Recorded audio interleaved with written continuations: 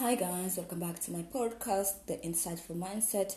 Today I'm going to address an aspect that I consider as challenges that comes along when it comes to dating in a black society or in an African society. And this is going to be from my perspective, or let's say from a woman's perspective. So the first thing will be family. Like family is a huge something. So if you are involved with this guy, you have to first make sure you know how his family is built up. Is he the only son? If he's the only son, then you have to know that you have to find which position is he. If he is the firstborn, then it might happen that he has so much responsibility to take care of for his younger siblings, you understand? So this is something you have to consider, and you always have to also to look, is the father still around? So maybe they can still, the responsibility can still be divided, or is the father normal and the mother is now a widow, or she has always been a single mother? So these are aspects that you have to consider from the beginning.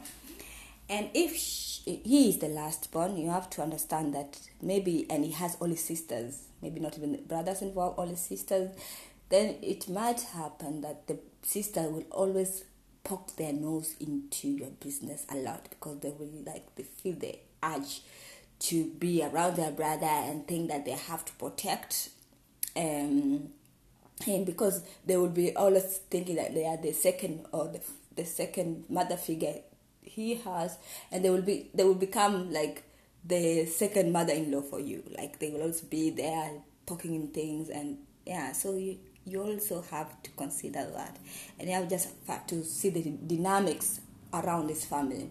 How are these siblings respectful? Like, can they respect your boundaries when you say, okay, I don't have anything against you coming into my house, we being family, all that, but it's going to be my house. You're not going to come with the attitude that you come to your brother's house and then disrespecting all the boundaries I've made, because that will just be toxic. So such things has to, like, you have also to have a conversation, not only with yourself but also with the person you're going to get involved in. Kind of ask such a question: how will you find? Just set some kind of specific scenario where you will address issues, like specific issue, like what if this one happens? How will you react on it? What will be the outcome for such a situation? Yeah. Another thing, like I said, if the boy or the man grew up in a stable family, like what is the stable family? I mean, like an intact family, let me say that, but because this word stable and broken, I don't want to use it nowadays, because nowadays we have to realize that it's not like a stable family doesn't mean that a father and a mother are together. A stable family means that there's a peace in that house, that the father and the mother respect each other, love each other, and therefore the children are growing in a very good environment. Because sometimes we just assume, because both parents are still living under one roof, so it is a stable family. And we have realized that that's not, as nowadays we know that that's not the fact. It's just that maybe sometimes the women just accept a lot, or decide to endure a lot for the sake of the kids, but they're not really happy, and they're just not really the family is not that stable, that good as you would assume. So I won't want to use the term stable and broken, because they always say if you're a broken family is those with a single mother or whatever. Now we are seeing people very good, respectful men that came from a single household, and you would be like, wow. And so this broken and stable family, just based on because both parents are together, is something that we have to get rid of. You're not supposed to to generalize everything like that. So I would say that when you come across or you get involved with a man that is staying with both his parents, and he sees that the mother is a stay-at-home mom, and she has always been a stay-at-home mom, and so on and so forth, and the father is the one that has always been providing, and there's never been an issue about it. You have to, if you know very well that's not your lifestyle, that is not how you want to live your life, and you have to address it. Like, you have to come forth and say, what do you think of women that work? I mean, would you have a problem if, like, maybe you are a graduate, you are like, okay, I don't mind having kids, I don't mind staying at home for maybe a year or so, but then again, I don't want to be just at home, and maybe the man will not consider even paying you allowance. So you'll be like, no, I want to actually participate or practice what I learned in school, and that's why I went to school actually, or else I would have just finished my high school and tried to find a man and say that I want to settle down, and let the man provide for me, and so if you really know from the very go that you don't want to be a stay-at-home mom, you have to address that. You just don't assume that the man knows that because you went to the university you like to go and work, because nowadays we also see that there are a lot of people that the man can convince you otherwise, like, you just went to, so they're like, but me already I'm earning this amount of money, I can take care of you, you don't have to suffer, you have to, if it is okay for you, not because the mother endured, or even your mother, because sometimes they don't even use their mother, they use your mother. If maybe they say, but your mother did so, I say, thank you very much, I know I came from that family, and maybe based on that, you don't want to be like your mother, or maybe you want, or your mother has encouraged you to be better than her because she has seen how life is when you're just sitting at home. So never just allow a man to tell you that, because your mother did so, you have to be okay with so and so, or because his mother endured ABCD, you have to be okay with it. That is a no-go zone. You have just to be very cautious of what you want and what you need. Another challenge I see when it comes to financials, I mean, you have to, from the very go, you have to come together and just discuss the aspect of money, because I have this, I always see that African men think they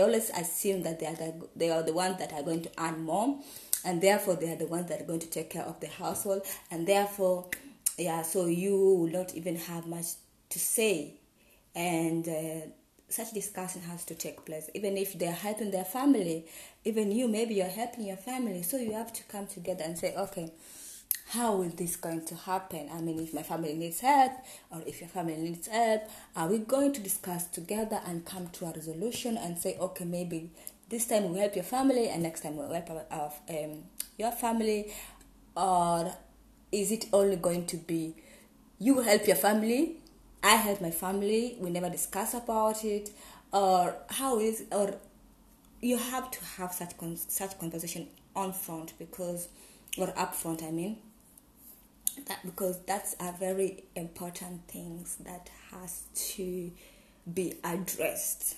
Like, seriously, it's very important.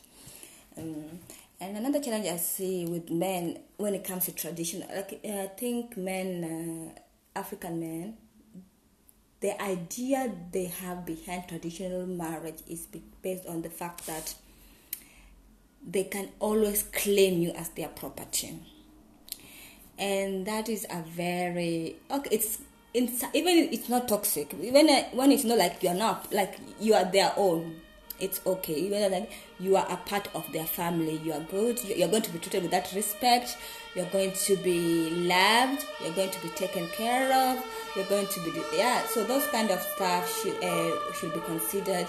But if only they also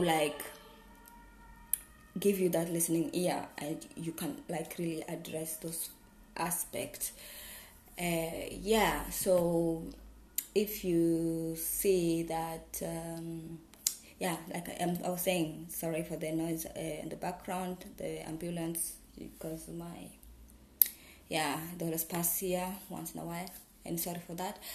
So what I was saying about the traditional thing, the traditional marriage thing, men are very egoistic about it, because they say and they will be using this term, I paid your bride price, so you are my, like, you're my property. You like, and that's something I have a very difficult thing. Like, I have a difficult understanding to. I don't like it. I am like, when you start saying I paid your, like, it did not pay. That it's just so. It's good to check the person and treat them as your own. Like, don't let anybody disrespect them. Don't let anybody mistreat them or something. But don't value a person by the amount you paid them. I paid so and so. You always have to consider, can a person's life be paid? Like, can you pay for a person's life? So these are things which maybe your family doesn't really want huge amount of money for your bride price, so they just say, okay, just it's like a bond, it's just like a covenant, so that we know that you are really, these both families are now a family. They have come together. Maybe that is actually what's supposed to be the meaning of a dowry from my own understanding. It's just to show that these families have come together, they're now one family. But if now your family thinks that so, and then they just put a very low price on you, and this person pays it, and then thinks, maybe first of all they think, oh, so you are this cheap, so look at the family is giving you out in such a cheap manner.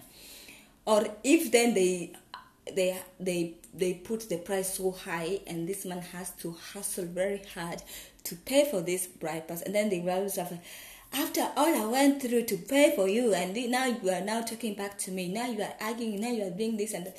So this dowry issue is sensitive issue, and it's something you have also to address. And I don't know, for me actually, I'm not thinking like, can people not just come together if they have to pay the dowry? I mean, can they just not come together, and the man brings a little bit, the woman brings a little bit, they put together, so that it's not like I paid for you. I'm not a product. I am a human being, and you cannot pay for my life. Even if my parents put my price so in a higher range, it can't happen that now when I come to the house I have no say because, oh, you paid for me. Seriously? Even I paid for tomatoes, and tomatoes get rotten if I don't use them, if I don't treat them right. So should I not now and I cannot use them again? So that is something which you have to always consider. You can pay for a product, a very expensive TV, and it works. But if maybe you don't, the maintenance is not good or anything, it gets spoiled. Although you paid a huge sum of money. So you cannot, just because you paid a huge high amount of dowry, come and now start to mistreat this woman and expect her to be a vicious woman that will still be at your back and call. I mean, this is a human being with emotions, with feelings, with thoughts, with everything. So, man, in that side, you should consider the feelings of a woman. And women, you should also help your parents not to let it not look like you're so cheap. Because for me, I'm talking that's sometimes also this thing of a marriage. I don't want it, because it just brings a lot of things that you have to get involved in, and maybe that will change the dynamics of your relationship in one way or the other. And this paying of dowry is one of them. So you have to also tell yourself, do you want your husband to hustle and pay so high amount of dowry Or can you just like reduce it for him, talk to your parents, come to a very good compromise? Yeah, but those are conversations you also have. You have with yourself, you have with your parents, and also you have with the man. And you have to make sure you tell the man, okay, you're going to pay such amount of bride price in my name, but that doesn't mean I'm going to be the item that you're going to push up and down and going to command up and down. No. And that's why I always come with another idea that when you are that it is good to grow with your man. It is really good to grow. Let's find a man that is already established, and then he has this idea that he's already made it in life, and you are still like, maybe you're just coming up out of university, you're still hustling, you haven't got a job yet, and then maybe you have to move to his house where maybe he's rented it or he has built it, and then you have this already. It's hard. Then it's already like you're already coming into somebody else's property, and it can have this kind of attitude towards you. What I always like think, and I always like say, if I have to move in with a partner, then we should start from scratch. We should build. If you are supposed to build a house together, everybody invest in it. Or even if we have to rent a house, maybe it should be enough from us the beginning, where we can both like contribute into the bills and all that, so that nobody can say you moved into my house, I moved into your house, or it is our house. We're starting a new home together, so we come together. And that is my perspective. Where there can be challenges when it comes to who is moving to where. This post I just read last time online, that the woman was earning more money where she was working, and the man was also earning less, and they were having long distance relationships. So it came to a point where they're now ready to get married. They got married, and now the question was, who leaves the job? And like I said, the woman is now earning a whole lot of money, and the man is earning less. And now it was like, well, it is obvious the woman is the one to go and stay with the man. It doesn't matter how much she earns. One should not always consider the money aspect, but now the question is that the right thing to do?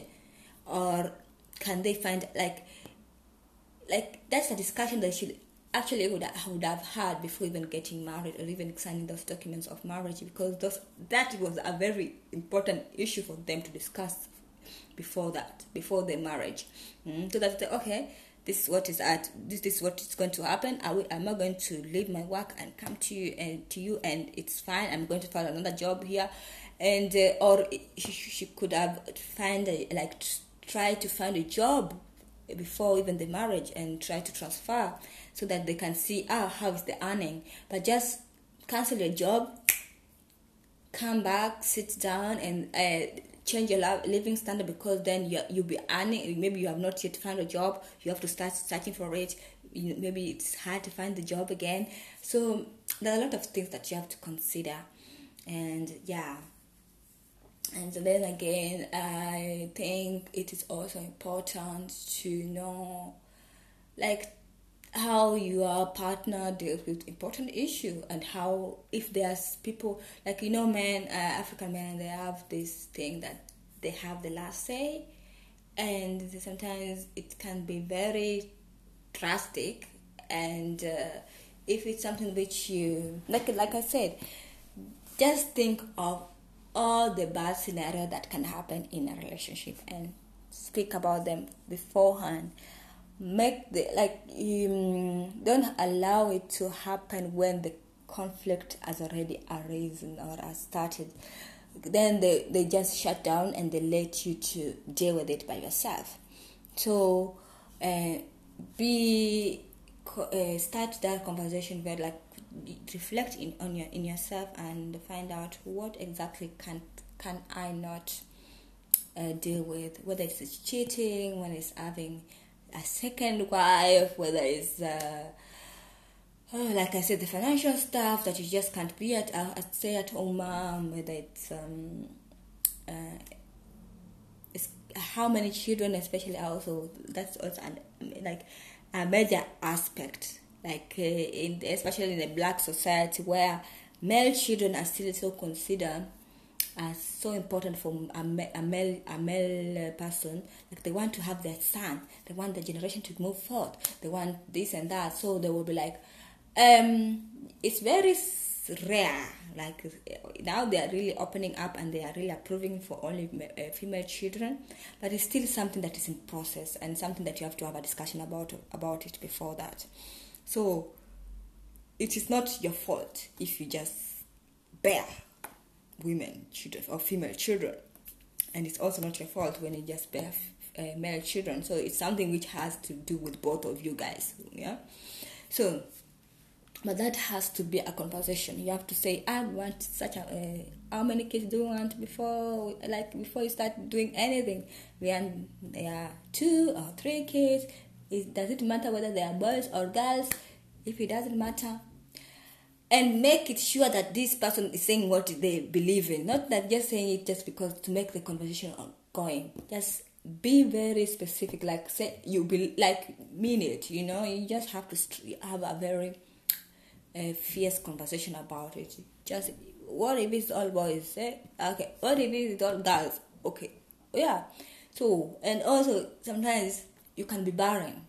Those things also comes along with it. You don't know. You may think you're very fertile and everything, and yeah, and maybe you are, but your partner has a less sperm count, and then they put it on you, which is not good. So you have also to consider such challenges can arise, and you have to have a conversation about it before it. And yeah, so that will be some of the challenges I think people should consider while dating